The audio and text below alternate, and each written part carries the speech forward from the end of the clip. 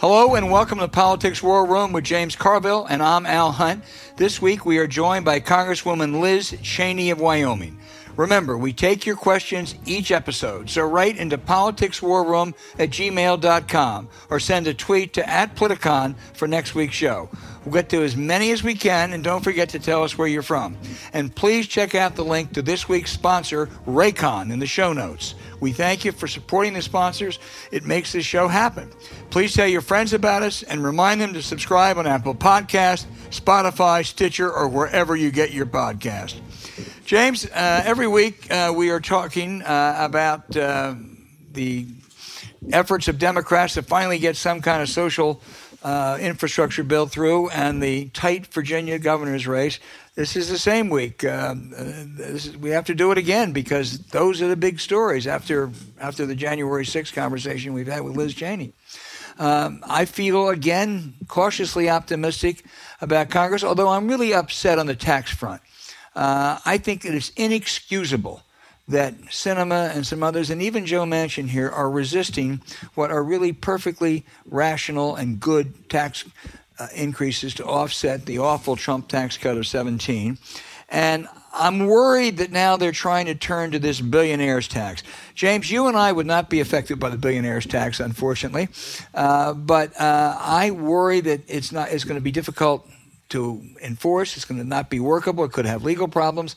And the idea of returning the rates to what they were pre-17, which probably would affect us, is a very good idea. So I'm again, to repeat, cautiously optimistic, but some of the stuff up there I don't like. Well, let's start. All of my time in political consulting, when I was active, it was always required on politicians to do tough things. All right, Reagan had to do the Panama Canal Treaty. I'm sorry, Jimmy Carter had to do the Panama Canal Treaty. Reagan had to do the Saudi AWACS, I forgot what it was. It had, fierce opposition from the pro-Israel lobby. It was a matter of faith. You had to be for cuts in entitlement programs. If not, that was like being for segregation if you didn't want to cut entitlement programs. I mean, my God, we had to put a 5-cent increase in the gas tax in 1993 because no one would take you seriously if you didn't have some pain to the middle class. All right? That was just what it was. Same thing was true with affirmative action or any number of things. Even now, this is, in addition to being good policy, this is enormously popular. No one is asking you to walk a plank to be for something that the public will rebel against. The public actually likes the idea of taxing not just billionaires, but millionaires, over 400,000. So this is what drives me crazy. But the point about the billionaires tax, it will get overturned in the Supreme Court, but at least it will pass some kind of muster to having programs funded. And once you pass that, you even if it gets overturned, I think you're good by the congressional rules. But it's a terrible idea. It's not there's no way this court is in total service to billionaires, as if they would let something like this stand. That's all that Brett Kavanaugh, Neil Gorsuch, or any of them care about is protecting wealth. So it'll get overturned. It's a terrible idea. But the real thing is to raise taxes on people making over $500,000 a year, which it has is not just the right thing to do policy-wise, it's politically brilliant. Well, again, if we go back to those tax rates that were in effect prior to that Trump tax cuts, the economy was humming. I mean, 2014 to 17, we had more economic growth than we did under Trump. The unemployment rate dropped by 33%. And to take that up to a 39.5% rate, 39.6% rate, it just makes sense. They ought to do something on capital gains. They ought to raise the corporate tax rate. We are taxed less than almost every one of the major industrial countries in the world. Let me say it again. America is taxed less. We are not overtaxed. And I love the idea of Elon Musk having to pay a lot more taxes. But you're right. The billionaire's tax is it's really an ineffective way to go, but if it gets them through, which I'm not sure it will, go for it. So, yeah, remember when we got to 39.6 rate was in 1993. As I recall, the economy in the United States was pretty good from 1993 through 2001. It wasn't pretty good. It was the best economy we had since World War II. Yeah, it was. And it was also good in the 2 or 3 years before Trump. As we said last week, Trump landed on third base and he, claimed he hit a triple. He didn't. Right. No. There was more GDP growth and more jobs created the last 2 years of the Obama administration than the first two of the Trump administration. Absolutely. And, I'll tell you one thing again. I have pretty much defended Joe Manchin in the sense he represents West Virginia. I cannot understand why he is killing this provision to make banks report more income. I mean, this doesn't have to do with coal. This has to do with there are tax cheaters out there, and all they're saying is report. No one's going to go and raid your files, and the IRS would probably collect billions and billions more. And Joe Biden doesn't need that in West Virginia. Or Joe Manchin. So one day I'm going to tell you that the stork is not real. How babies come, it's the lobbyist. Of course it that's is. Where this comes from. The same reason we can't negotiate prices for prescription drugs. Right. It's just exactly what it is. Because it's highly popular. If this bill passes, scaled down as it is, it'll still be the most significant social legislation that has been passed in, 50 years maybe. It'll help a whole lot of people, no matter what they take out. And the other winner will be K Street, because they have managed to water it down, and there are a whole bunch of them, including a bunch of former Democrats. But speaking of Democrats, James, your latest update on Virginia.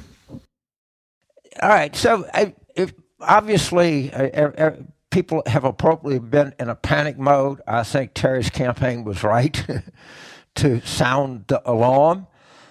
History is political history is at conflict.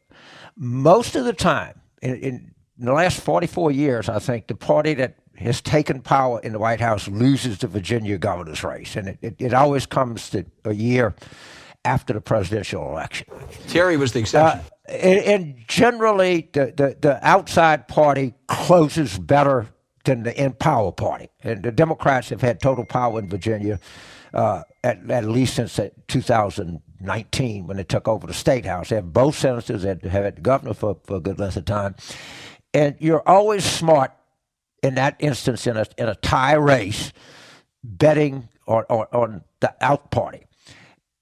But there's another rule is that campaign which closes better in a close election generally wins. Terry's close has been significantly better than Youngkin. He is in a prevent defense. They're talking about Toni Morrison, some nonsense in critical race theory, and somebody banning her book. Yeah, David Wasserman texted me a tweet by someone who says, does he realize that Toni Morrison is more popular in Northern Virginia than any politician? I think it's an absurd close. I guess they think it's going to work. The people that are running this campaign are pretty shrewd people. But Terry's close, that the crowds, the early vote numbers in Democratic strongholds have gone from being pretty good to borderline impressive. So that's what you are. You can take the pick. What counts more, being on the out party when the end's in, that counts for something, or having a better close, which counts for something. So that's the two conflicting things that I see here. I'll say this right now. If we had any other candidate other than Terry, and you got to take out Mark Warner and Tim Kaine because they said in census, we'd have lost that race by 7.5 points. Well, I'll tell you this. We talked about this yesterday, James, on the phone. Imagine the headline on November 3. Two possible headlines. Number one, Youngkin wins in Virginia. There is a massive depression in the Democratic Party. The other one is McAuliffe wins, at which point, okay, we dodged that bullet. Now we got a shot. We got to start building for 2022. Huge difference, even a point. Yeah, but the difference, I think, more than anything else, is what I call R&R, retirements and recruitment. It's going to be hard to recruit good Democratic candidates if Terry loses for 2022 because people are going to say, gee, if we couldn't win Virginia, how am I going to win this congressional seat? However, if he wins and they get a deal, and make no mistake about it, as Roger Altman and literally every person with a brain says, this economy is good. I mean, and of course, all the Democrats want to do is talk about inflation. Well, we had low inflation for this century. It hadn't been very good for workers. All the Republicans want to do. Right, yeah. Oh, no, a lot of the press or the Democrats. Oh, but the inflation. Okay, so we got a little inflation. Well, guess what? Workers have leverage like they've never had before. Why, as Democrats, are we not happy about that? I don't understand it. I really don't. And the household savings, and as Roger points out, the quit rate. People are quitting jobs left and right, and that tells you one simple thing. You quit a job when you know you can get another one. The operative piece of music for this era in America is take this job and shove it. All right, that's the way workers feel, and I'm glad for workers. Yeah, I agree. And I think if you win Virginia, the Democrats win Virginia, they get some kind of a deal, 1.7, 1.8. I don't know what the number is, but most of the good stuff in. Yeah. It really is. It's the particulars that matter a lot more than the numbers. Yeah, and I think we should not discuss the number. We should talk about what's in it. But that's you agree with that also. Well, I do. Hey, James, this is a subject we know very little about. That's Facebook. Years ago, an assistant signed me up on Facebook. I never use it. I used to think on balance it's probably more good. People communicate. I'm now convinced after these leaks have come out and these testimony that Facebook does a lot more harm than it does good, particularly in other countries around the world. But I think they enabled the Trump people in 2016. They enabled some terrible, hate speech in the Middle East. And they do it all in the name of profit, and I think they have to be reined in. I don't even have it. Allie's not even signed me up for it because I wouldn't know how to use it. I don't know shit about it. And it's become a cause, a crusade. The thing that I would point out is these people are seeking bad information. They look for it. And maybe it'll help if you curb Facebook some kind of way. I have no idea. But they'll just go somewhere else. These people are so goddamn stupid. They're looking for stupid information to buttress their stupid views. Well, James, let me dissent. I'm quoting from the Atlantic, a terrific Atlantic piece. They played a big role in organizing January 6th. They were all over the place in every state and everything. You couldn't do that by telephone. You really couldn't. And some of that should have been checked by Facebook, and they didn't. I guess, but my point is they would do it through TikTok or Instagram. I don't know any of this shit. Instagram is Facebook. There are people are looking. When stupid people are looking for things to support their stupidity, you can't stop them. And I don't have any problem. I don't have any Facebook stock. I don't have Facebook on my thing. Obviously, I know Sheryl Sandberg. I don't know Mark Zuckerberg. I have no idea. I even know how it works. But my point is you can do something about Facebook, but you can't do anything about stupidity. It will seek its own level. But I'm all for it because, well, Atlantic is for it, so absolutely, and the Times is for it, so it's got to be a good idea. Well, read that Atlantic piece. It's pretty. Actually, a whole bunch of pieces. And our old friend Bill Burton put together this consortium, the likes of which I've never quite seen before. But my general rule: if everybody is for something, it generally turns out to be a bad idea. Well, I'll tell you who's not for it. I'll be open to it.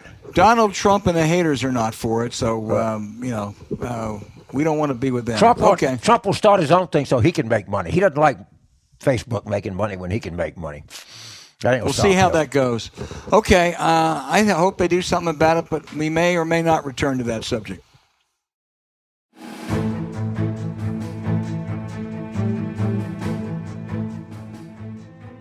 Hey, James, as you know, Liz Cheney had future written all over her. Speaker of the House, maybe a Republican president, smart, well-connected, solidly principled conservative.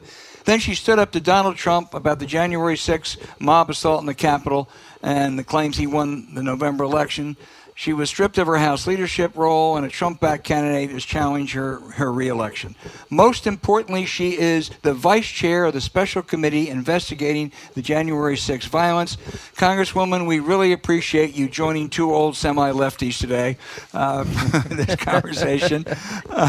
Let me just tell us where you are with the committee investigation, how it's going with you and Chairman Thompson, and any timetable ahead.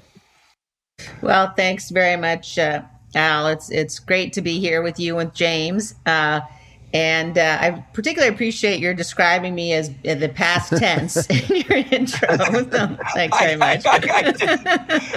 Unintended. No, it's great to be with you guys.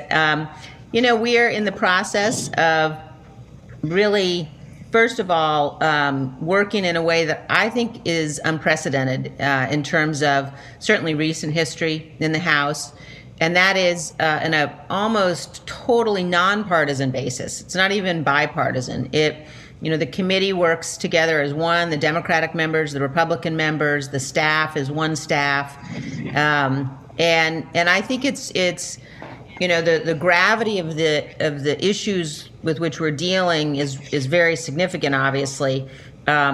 But it's also very refreshing to be doing it in a way that, we're working together as Americans and not, sniping at each other in the hearings, but really focused on getting to the bottom of the details and the specifics of what happened and making sure the American people have the information that they deserve to have about what led to the attack on the Capitol and who caused the specifics of it and the details of it and what happened every moment of the day. Well, Trump and Bannon, as you well know, are resisting everything, hoping to run out the clock. But there was a whole war room at the Willard Hotel and elsewhere planning a coup to overturn the election and tied into the January 6th mob assault. Can you tell us, are you getting cooperation from any of those other coup members, any of those other conspirators who were participating in that act? Well, yes, we are. First of all, I wouldn't jump to describe it the way that you did necessarily, and I think it's important for us to get to the facts. I think that if you look at what happened between the election and January 6th, it's very clear that there was an effort underway, and this is why I voted to impeach the president, but that there was an effort underway to overturn the results of the election and to ignore the rulings of the courts and to go through a whole process that, we're beginning to get the details of in terms of things like John Eastman's memo, the suggestions and the pressure on Vice President Pence and on local officials to overturn the election, to change to reject the slates of electors that they had approved and to try to put in place new slates. So there clearly was a large effort underway. We are getting additional information and talking to people who were involved. There are a number of people who are coming forward voluntarily, others that we have issued subpoenas to, and some who are responding to those subpoenas in ways that reflect a recognition that, it's people's patriotic duty to come forward and tell what they know about the events that led to the attack on the Capitol.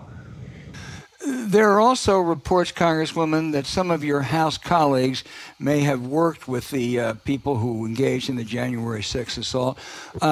Could you call them to testify and subpoena them if necessary? We will absolutely be ensuring that we get the testimony of anybody who's got relevant information, and that includes members of Congress. We've talked to a number of people already, some people on the Hill, including staff, and we'll continue to do so. And again, in some cases, and I would hope in every case, people would come forward. I mean, we have to be really conscious, I think, of not letting this devolve into partisanship. And there have been too many efforts already by Republicans, by members of my party, to attempt to delay, to attempt to thwart, to attempt, in some cases, to obstruct the investigation, and I think we've got to make sure that we don't put up with that, and that we encourage people who've got information to come forward. And our preference is certainly that they do that voluntarily. So Congressman, the House leader, Republican leader Kevin McCarthy, and the whip, who I could live right close to his district, I used to live in it, know him quite well, Steve Scalise, have said, well, we should have a bipartisan committee look into this. Is there a flaw in that argument? Because I think there is. Well, of course. I mean, look, we started out with the idea, if you look at what Kevin McCarthy said on January 13th on the floor of the House, he called for a commission to look into this. And then he instructed John Katko, the ranking member of the Homeland Security Committee, to negotiate with Benny Thompson, the Democrats, to come up with a bipartisan commission. And it was modeled very much after the 9/11 Commission. Equal numbers of members, Democrats and Republicans, not currently serving subpoena power that would require the agreement of both parties. The Democrats essentially took every proposal that we made and they agreed to it. And the negotiation was done, and at the end of it, Kevin McCarthy decided that he didn't actually want a commission. And so he lobbied against it in the House, he lobbied against it in the Senate. You had 35 Republicans vote for it in the House, which is good. I'm glad that happened, and it passed the House, but the Republicans defeated it in the Senate. So for the Republican leadership now to be suggesting that, somehow they won't participate because they need to have a bipartisan commission, everybody needs to remember that they're the ones that killed the bipartisan commission. So if there were a secret vote, all right, they didn't have to vote publicly, and I believe you have like 213 members of your House caucus, roughly that. If it was a secret, you got 35 in a public vote. How many would you have gotten in a secret vote? Vast majority. Vast majority. Well over 100. Yeah. Yes, no doubt. Okay. Because the vast majority of the members of the House Republican Conference know the election wasn't stolen.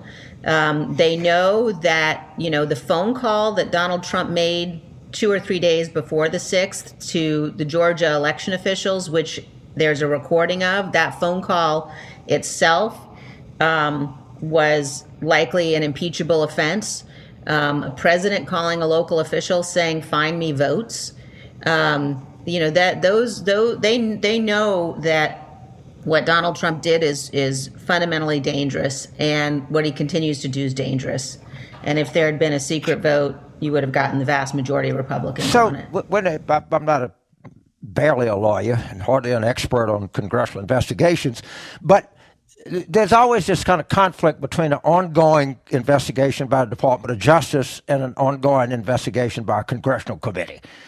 Is there any, I don't want to say collaboration, but are the members of this committee aware or that, are they in contact with the Department of Justice is to not do things that might conflict with their investigation? How does that work?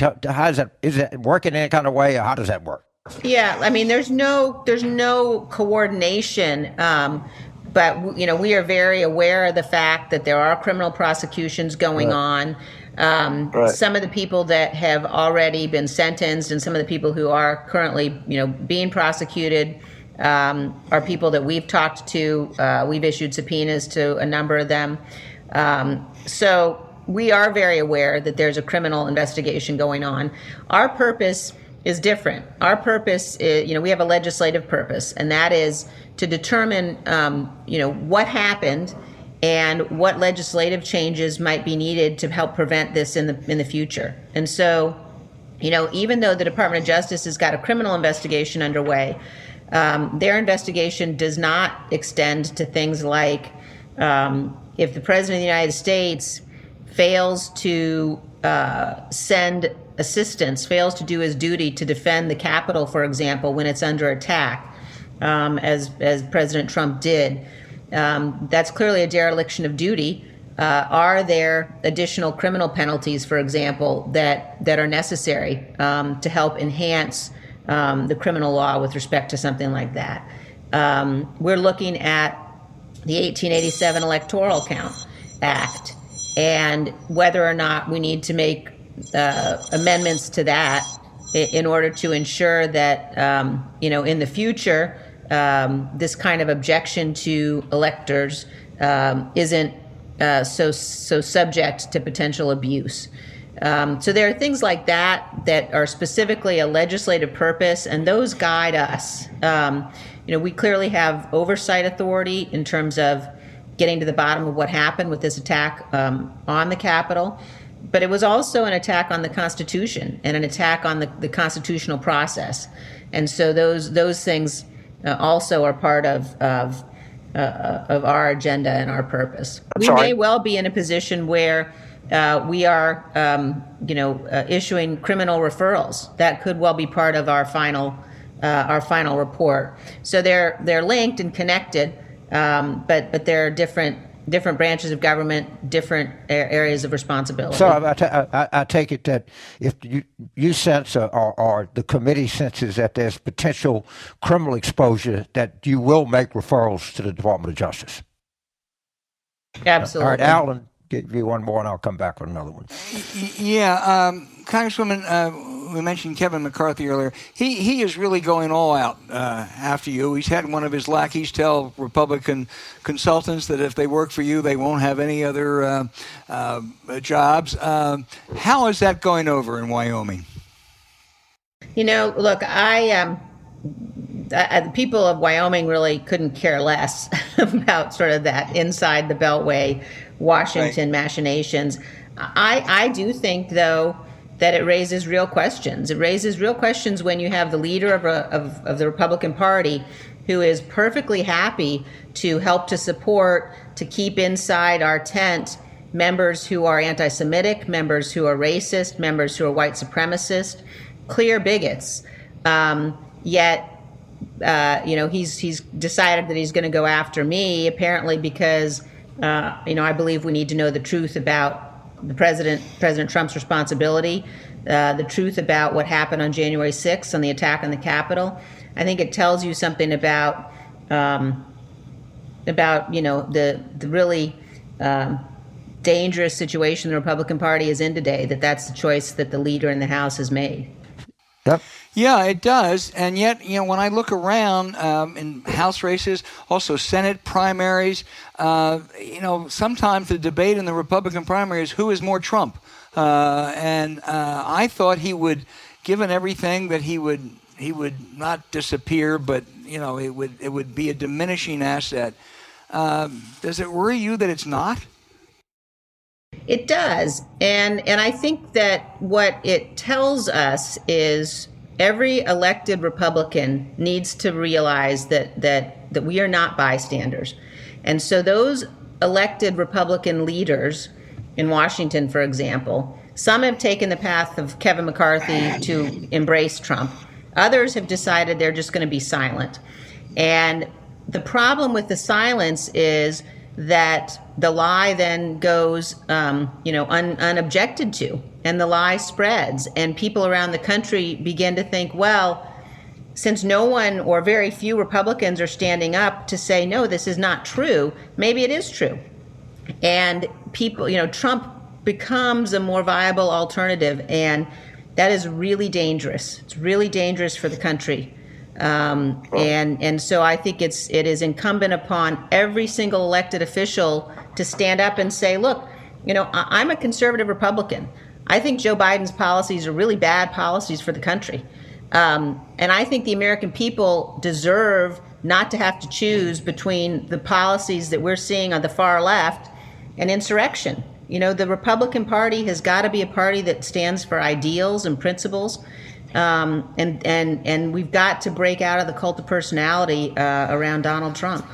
Well, the consequences for that go well beyond just the election. I know Michael Beschloss has said the country faces its most perilous threat from within since the Civil War.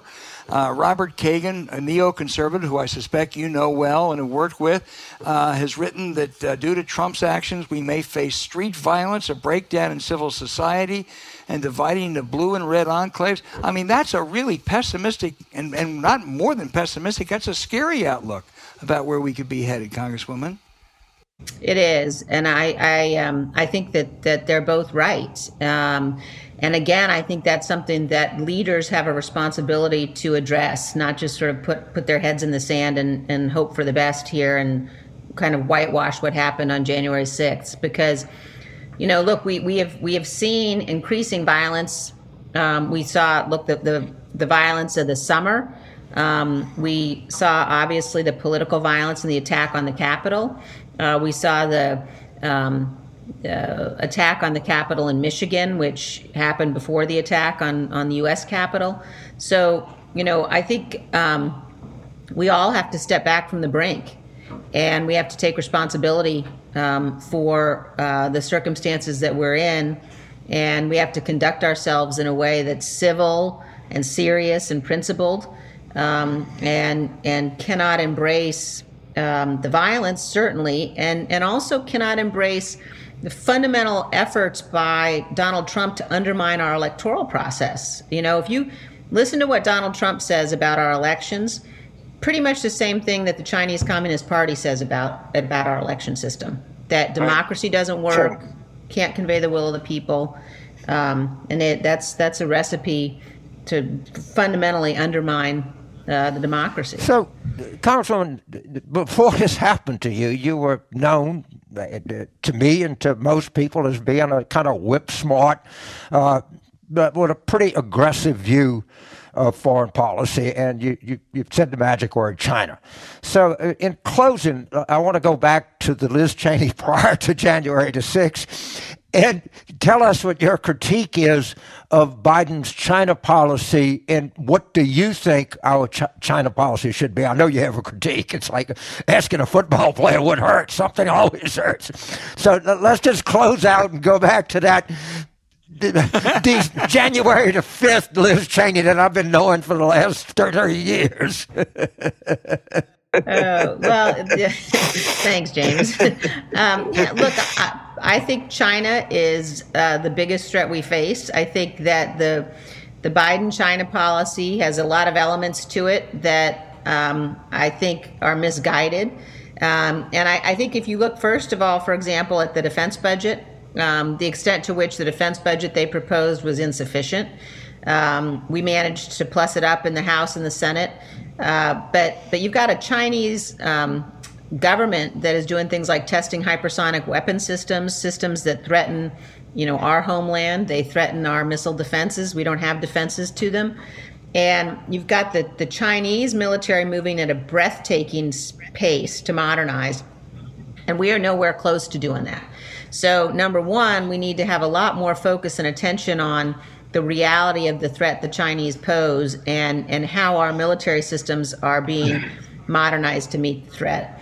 Number two, when you look at something like what President Biden did in Afghanistan, and it was a policy that President Trump started, and it was wrong when President Trump did it, wrong when President Biden did it, but the way that President Biden pulled out of Afghanistan and the destruction that he left and the devastation to American allies, people that had worked with us for decades, the message that sends to the rest of the world, and in particular to our adversaries, is you can't count on America, and China comes in to fill that void.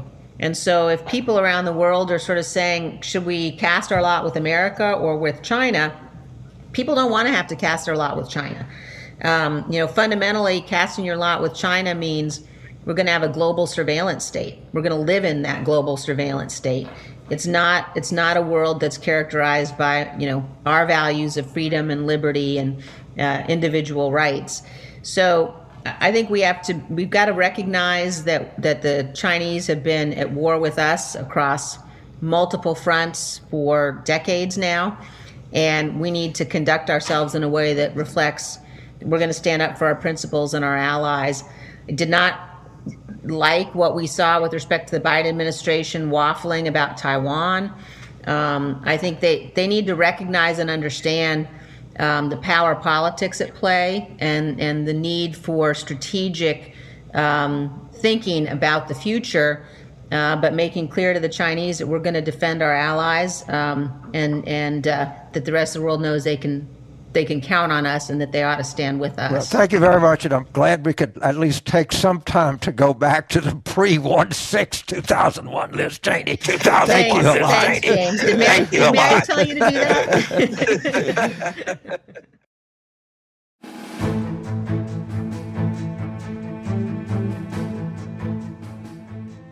Okay, James, we got a bunch of good questions. Most of them this time, actually all of them, are from the continental U.S. Usually we go overseas, so we'll be back overseas next week, I suspect. But Mike in Indianapolis asked, he says he's a sounds like he's a Bernie, Elizabeth Warren Democrat. He said in 2020, Progressive Kara Eastman won the primary in Nebraska's 2nd Congressional District, a swing district. The former Democrat rep then endorsed the Republican. The same thing has happened, he says, in Buffalo, New York, where a left-winger progressive won the mayoralty primary. James, you and your guests frequently remark that progressives, Democrats, socialists don't win the races they run in, except in solidly Democratic districts. But when establishment Democrats put their fingers on the scale against them, what should younger progressive candidates think about these older establishment Democratic Party members who undermine their rise? Well, thank you for the question. And in the overwhelming number of cases, and the most prominent being the presidential primaries of 2020, the Democratic Party was very clear in the direction it wanted to go in. It wanted, and I guess I'm an establishment Democrat, whatever that means. Carville, Louisiana, LSU is establishment. Okay, that's fine. They have decided overwhelmingly. Bernie Sanders, Elizabeth Warren, everybody got a chance to run for president. And it seems to me that many of the insurgent Democrats don't respect Democratic voters, because Democratic voters were very clear in the direction they wanted the party to go in. Even Democratic voters in New York City were very clear. You can have circumstances anywhere where something happens, but I would tell my leftist friend that, and I am not a moderate, I am a liberal, but I'm not a leftist. And the Democratic Party is very clear that it wants to go in a liberal direction, not a leftist direction, would be my answer. James, or Jimmy, as Tony Blair calls you, I would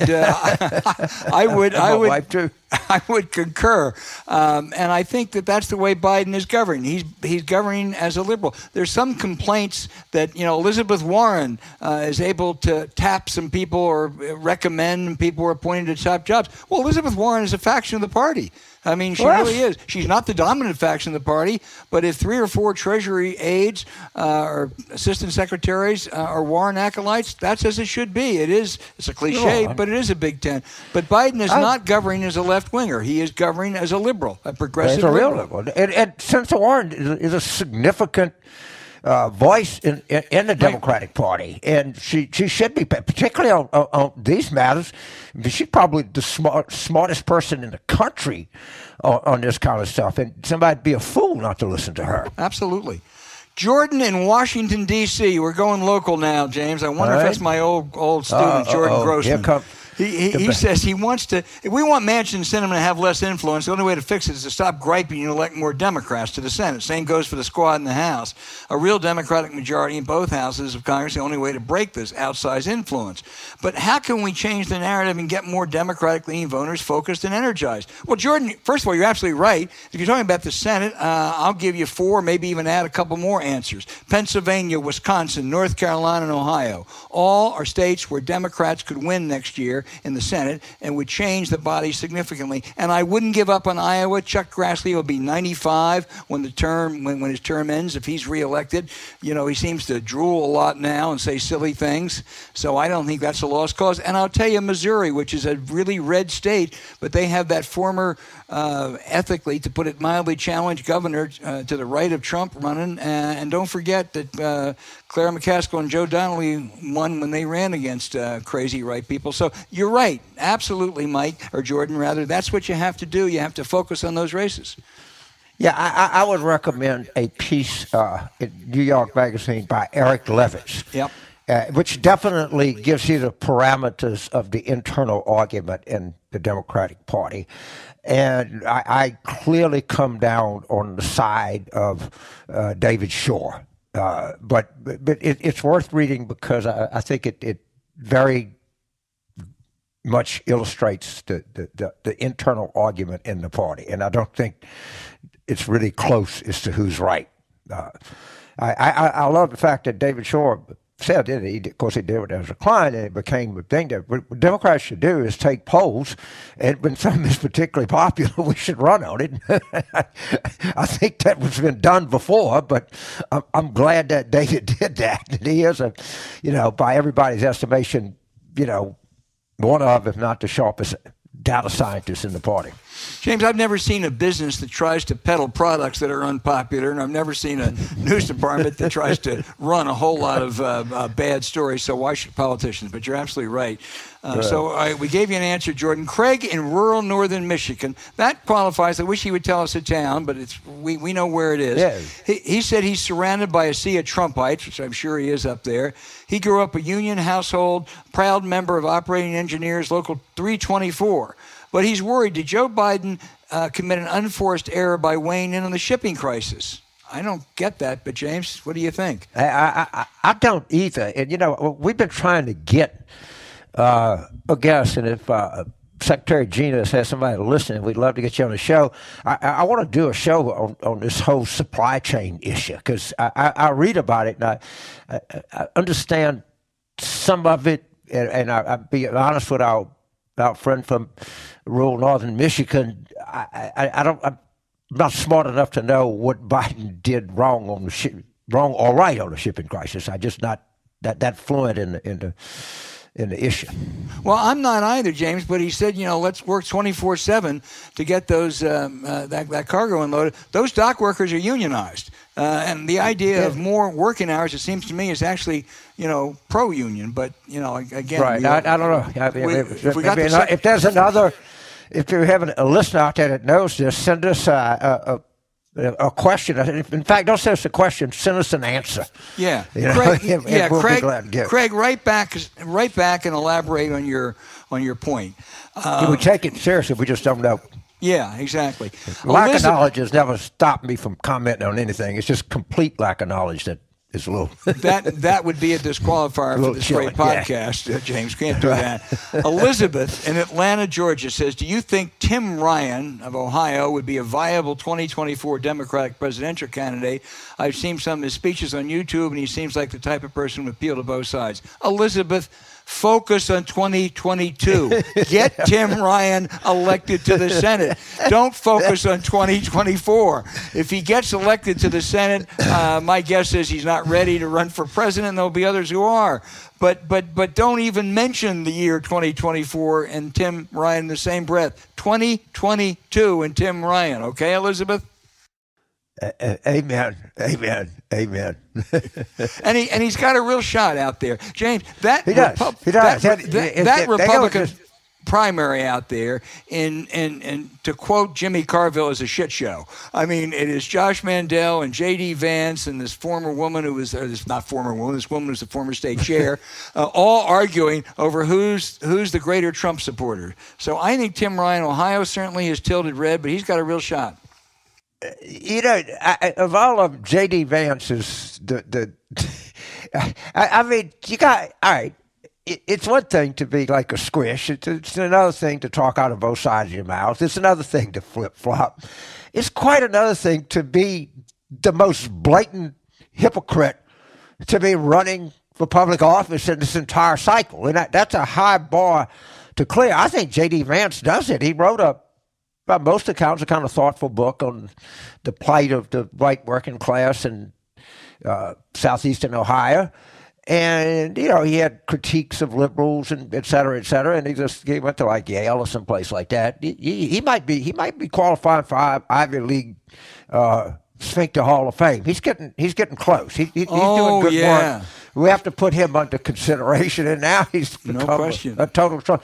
But I am told by my friends in Ohio that the Trump people are not impressed with his flip-flop. And that Josh Mandel, he's doubling down on crazy. I mean, he is literally lunatic in a tune, and I think that's going to qualify him to win the Republican primary in Ohio. He is a really, really troubled bad guy, and yeah, I think you're right. He's as crazy as J.D. Vance is opportunistic. What a primary! Crazy is going to beat optimism every time. Well, that's why you got to feel that Tim Ryan's got a real shot there in the fall, because he's basically there's some left winger running against him, but he's basically uncontested. Right. James, Robert in Seattle. This is right down your alley. We talk about this, but we can still keep talking about it because you're so good at it. The conventional wisdom is that the human infrastructure bill is suffering in the court of public opinion because it's been a debate about dollars instead of about clearly understandable benefits that people will be able to see in their daily lives. Why? Robert asked you, James, is it so difficult for Democrats in the White House to make the case loudly from the mountaintops every hour of the day? So, first of all, human infrastructure is a word that should. I'm for total free speech, but if we passed a law banning the phrase human infrastructure or reconciliation, I think I would support it. Look, let me give you one thing on human infrastructure that we do have a labor shortage in this country. And there are a lot of reasons. In some ways, this is not a bad thing at all. Workers have more leverage than they ever had. We have women that are dropping out of the workforce because if you tell a woman you've got to choose between your job and your child, most women are going to choose their child. This daycare, this federally funded daycare across this country is a winner on every level. First of all, it would put more people in the workforce, more people earning, more people paying payroll taxes, Social Security, Medicare, more people paying sales taxes, et cetera, et cetera. We now know it was some debate for a period of time. It is no longer a debate. These programs help. They help in the development of these children. They have better social outcomes, better mental outcomes. They're less likely to get sick. They're less likely to commit crimes. And this is not a program that costs anything. The payoff to society, to employers, to the tax base, to outcomes is 100% guaranteed to be good. And why Walmart and Target and Amazon and everybody else is not beating the drums on this, I don't know. I hope that the White House is really aggressive point. This is one of many things that we use the HI word that I'm not going to use anymore because I've banned it from the English language. But he is exactly right, and that's the kind of stuff that gets me on fire that we need to talk about. Yeah, I agree. Mitch McConnell said the other day that the public doesn't want this stuff. I want Mitch McConnell to tell us the public doesn't want universal pre-K. I want Mitch McConnell to tell us the public does not want an expanded child tax care credit. I want Mitch McConnell to tell us the public does not want Medicare to negotiate lower prescription drug prices. Of course the public wants that. And the reason McConnell has been able to get away with that so far is exactly what the listener wrote in. They keep talking about the size. And I think it's changing, and I think if it's enacted, which I believe it will be, every district ought to talk about what this will mean for people in your district, because there are very few that won't be significantly enhanced. I suspect there are Republican legislators in Oklahoma and West Virginia, and they have universal pre-K. They do. Yeah, I ought to think of Oklahoma as being, Seattle. It's not the People's Republic of Oklahoma. No, that's for sure. Speaking of West Virginia, John in Chicago and William in Sandpoint, Idaho. I'm going to combine these questions. John wants to know or suggests the DNC needs to find a laid-off West Virginia coal miner and run him in a primary against Joe Manchin. And William in Sandpoint said, why isn't Biden's team, instead of being all over, why aren't they all over West Virginia like a cheap suit saying some version of, hey, this is what you get there? You know something? Joe Biden is the best you're ever going to get if you're a Democrat from West Virginia. If you want to tilt at windmills, you get some retired coal miner, out-of-work coal miner to run against him. It ain't going to matter. I'm disappointed in some of his positions, but I think he's doing better than anybody else would do from there. I think he'll end up supporting supporting a bill in the end. And I also think that he's probably going to end up supporting the Voting Rights Act and breaking it with a filibuster change. And I want to tell you, John and William, if you can figure out someone better in West Virginia, tell us. I don't think you can. Right. I think in your earlier thing, you meant to say Joe Manchin, and you said Joe Biden. Did I? I'm sorry. I get my Joes. I get my Joes. Yeah. So look, Senator Manchin is a Roman Catholic Italian Democrat running in a state that is not. The Democrats have not carried a county since 2008. The choice is not Joe Manchin or a retired union progressive coal miner. The choice is Joe Manchin or Marsha Blackburn. All right? Blackburn. That's the choice. We seem to be stumbling on names here today, but that's okay. And so we don't need to be primary in anybody, okay? And A, it's not going to work, and B, it's just not a smart thing to do. So, but I understand our listeners' passion. I thank them for their communications, but I hope that after hearing this, you will reconsider your position. Amen. Cindy in Berwick, Pennsylvania. James, she says she watches MSNBC and other liberal news sources, and all they do is tell us they continue to condemn 2 Democratic senators instead of 50 Republicans. Cindy thinks the media is sinking us. No wonder Biden's polls. Does anyone realize that we're in a blink away from losing democracy? It's a damn good question, and it just, and you know, you and I talk about this all the time. The media, the liberal media, whatever it is, okay, they love to criticize Democrats. I'm not against criticizing Democrats. I've done it on any number of occasions. But the idea that it's this both-siderism, but yeah, well, you got some, James, okay, there's some crazy Republicans out there, but you got to admit there's some crazy Democrats. Well, okay, there's some, not very many, and they're not nearly as crazy as these Republicans.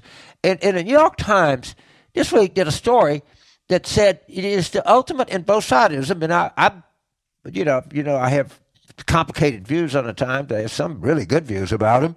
It wrote a story saying both candidates are running away from the national leaders. Of course, Youngkin doesn't want to have... Talking about Virginia. About Trump, Virginia, yeah, don't talk about Trump. But, McCall doesn't talk about Biden, but he's having Biden come in and do an event for him.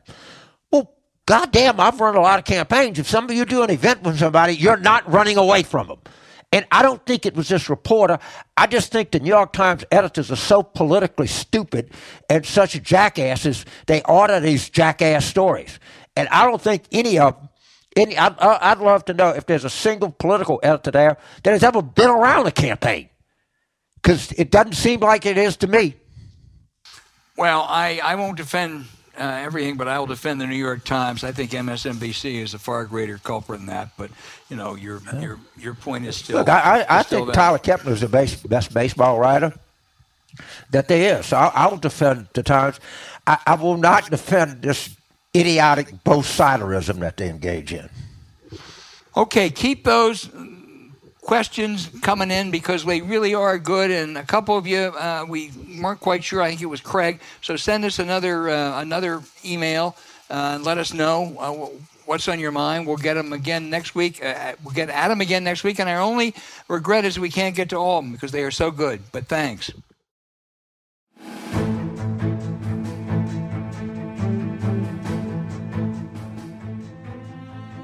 Hey, James, no matter what's going on in the world, sometimes we just need to tune things out and get back in our zone.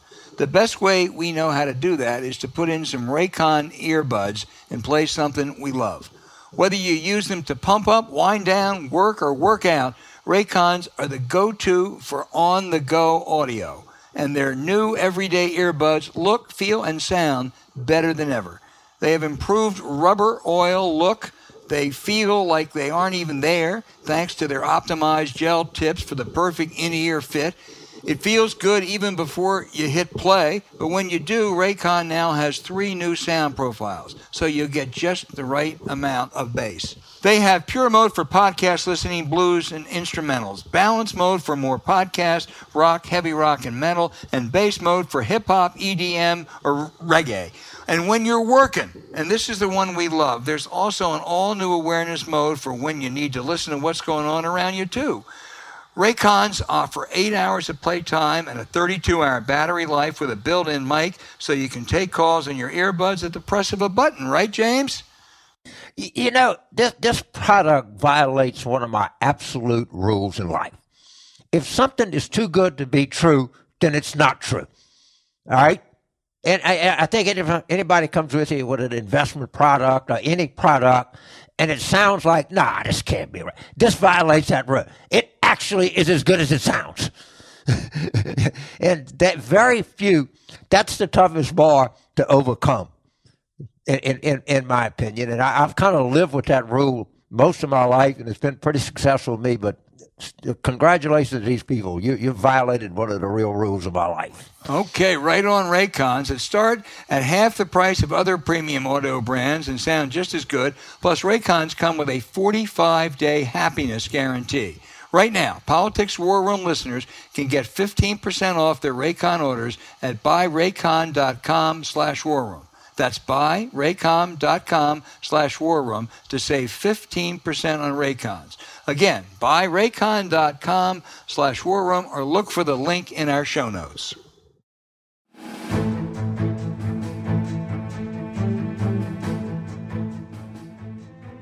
Hey, now for the outrage of the week. I have so many, I'm going to just get into 3 of them. Florida Governor Ron DeSantis is offering police officers $5,000 if they come to the state if they haven't been vaccinated. DeSantis says, boy, look how good Florida is doing on COVID. No, you're not. You did well for a couple weeks, but you have, over the course of this, a much higher rate of both incidents and deaths than California or New York. I mean, I guess the appeal is come to Florida, you police officers are unvaccinated, your odds of dying are better. My second one is Donald Trump Jr. A terrible tragedy occurred in New Mexico when that brilliant young cinematographer was killed when a gun that was loaded was accidentally given to Alec Baldwin. And, of course, what did Donald Trump Jr. do? He just immediately said, guns don't kill people, Alec Baldwin does. To seize on and to celebrate a tragedy like that for political gain just shows that Trump inherited his father's genes. And finally, it's the NFL Commissioner Roger Goodell who continues to cover up a report on the toxic environment and sexual abuse that took place with the Washington football team. He thinks the public doesn't have a right to know, as the owner, Dan Snyder, continues to basically go unpunished for this. If you care at all about transparency, pressure Roger Goodell. James. So, actually, I have a good news story. Today, I'm at Tulane School of Public Health at the request of the great John Barry, who's on the faculty there. And a neighbor of mine. I'm going to be interviewing a author by the name of Pam Fessler. And Pam has a book out, and the title is called Carville's Cure. It actually doesn't have anything to do with me. I quoted in it, and that's about it. It is about the place that I grew up and about the remarkable history of Carville, Louisiana, with reference to the center for the treatment of Hansen's disease, or better known as leprosy. And I read this book and just think back of what a remarkable place that I grew up in, and didn't even realize it at the time. It's been closed to treating Hansen's patients since 1994, and the Louisiana National Guard has it, and I'm here to tell you that they're keeping it in excellent condition. You will learn so much in this book. And the thing that struck me that I knew and I never really thought about it is how many influential and strong females that were associated with Carville, Louisiana. And her story is really interesting because her husband's grandfather was actually a patient at Carville, and she's an experienced journalist. She was 28 years at NPR, and this is just not just saying it because it's about my hometown. I'm saying that this is a remarkably reported book that just brought back so many memories of my childhood and taught me so much history about Carville that I didn't know. I couldn't recommend this book highly enough. And if any of you out there are interested, I'm pretty sure if you go to the site for Tulane School of Public Health, which is quite good, by the way, it'll probably be streaming. But you will want to hear from Pam, and you'll want to hear this story, and I guarantee you will find this book to be fascinating. Boy, that's an inspirational uplift. We needed that, James, and everybody ought to read that book. And when is your forum, James? It's today at 5 o'clock Central, so it'd be 6. The jacket blurbs are David Marinus, Ron Klain, E.J. Dion, Susan Stramberg, Meredith Wharton, who is the Science Magazine reporter and author of Vaccine Race. The jacket blurbs are unbelievable, and the book is just compelling. It's an easy read, and boy, you will see some great stories. The story of Joey Guerrero is like one of the greatest stories ever told. I'm going to just take a point of privilege here to tell you. So pre-World War II, Manila was first of all, it was a gorgeous city, colonial architecture, and of course the Japanese destroyed it. And they had a social structure that a lot like New Orleans. If you were in the 1%, you had a hell of a life. And Joey Guerrero was actually a debutante. Her father was a very prominent, I think he was a banker or something like that. Doesn't matter. And she contracted leprosy and became disfigured. And the Japanese, with such horrible racists and horrible, thought people disfigured. And what they found out is that she could get through any Japanese sentry point. They just let her through. They didn't want to fool with it. And she carried messages to the back and forth for American troops. And when the war was over, the troops, I'm talking about the E-4s and E-5s. This wasn't General MacArthur, Admiral Nimitz, George C. Marshall, anything like that. They passed a hat and gave her the money to go to Carville to be treated, and she lived her days out there. And President Truman, in 1948, awarded her the Presidential Medal of Freedom. I mean, that's what a big deal that Joey Guerrero was. And that's just one of the stories about remarkable females that were at Carville. And I urge everybody to read this book because I just think of what an effect it had on me growing up in a place like that. Tell us the name of it again, James. Like it's called Carville's Cure.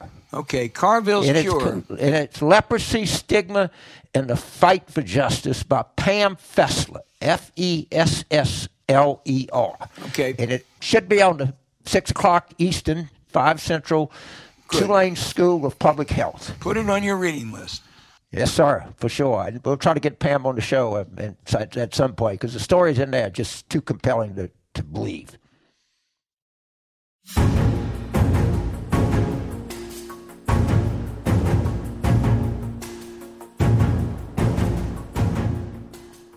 Hey, thanks for listening to Politics War Room with James Carville, and I'm Al Hunt. Don't forget to send your questions for us by email to politicswarroom@gmail.com or tweet them for next week's show at Politicon.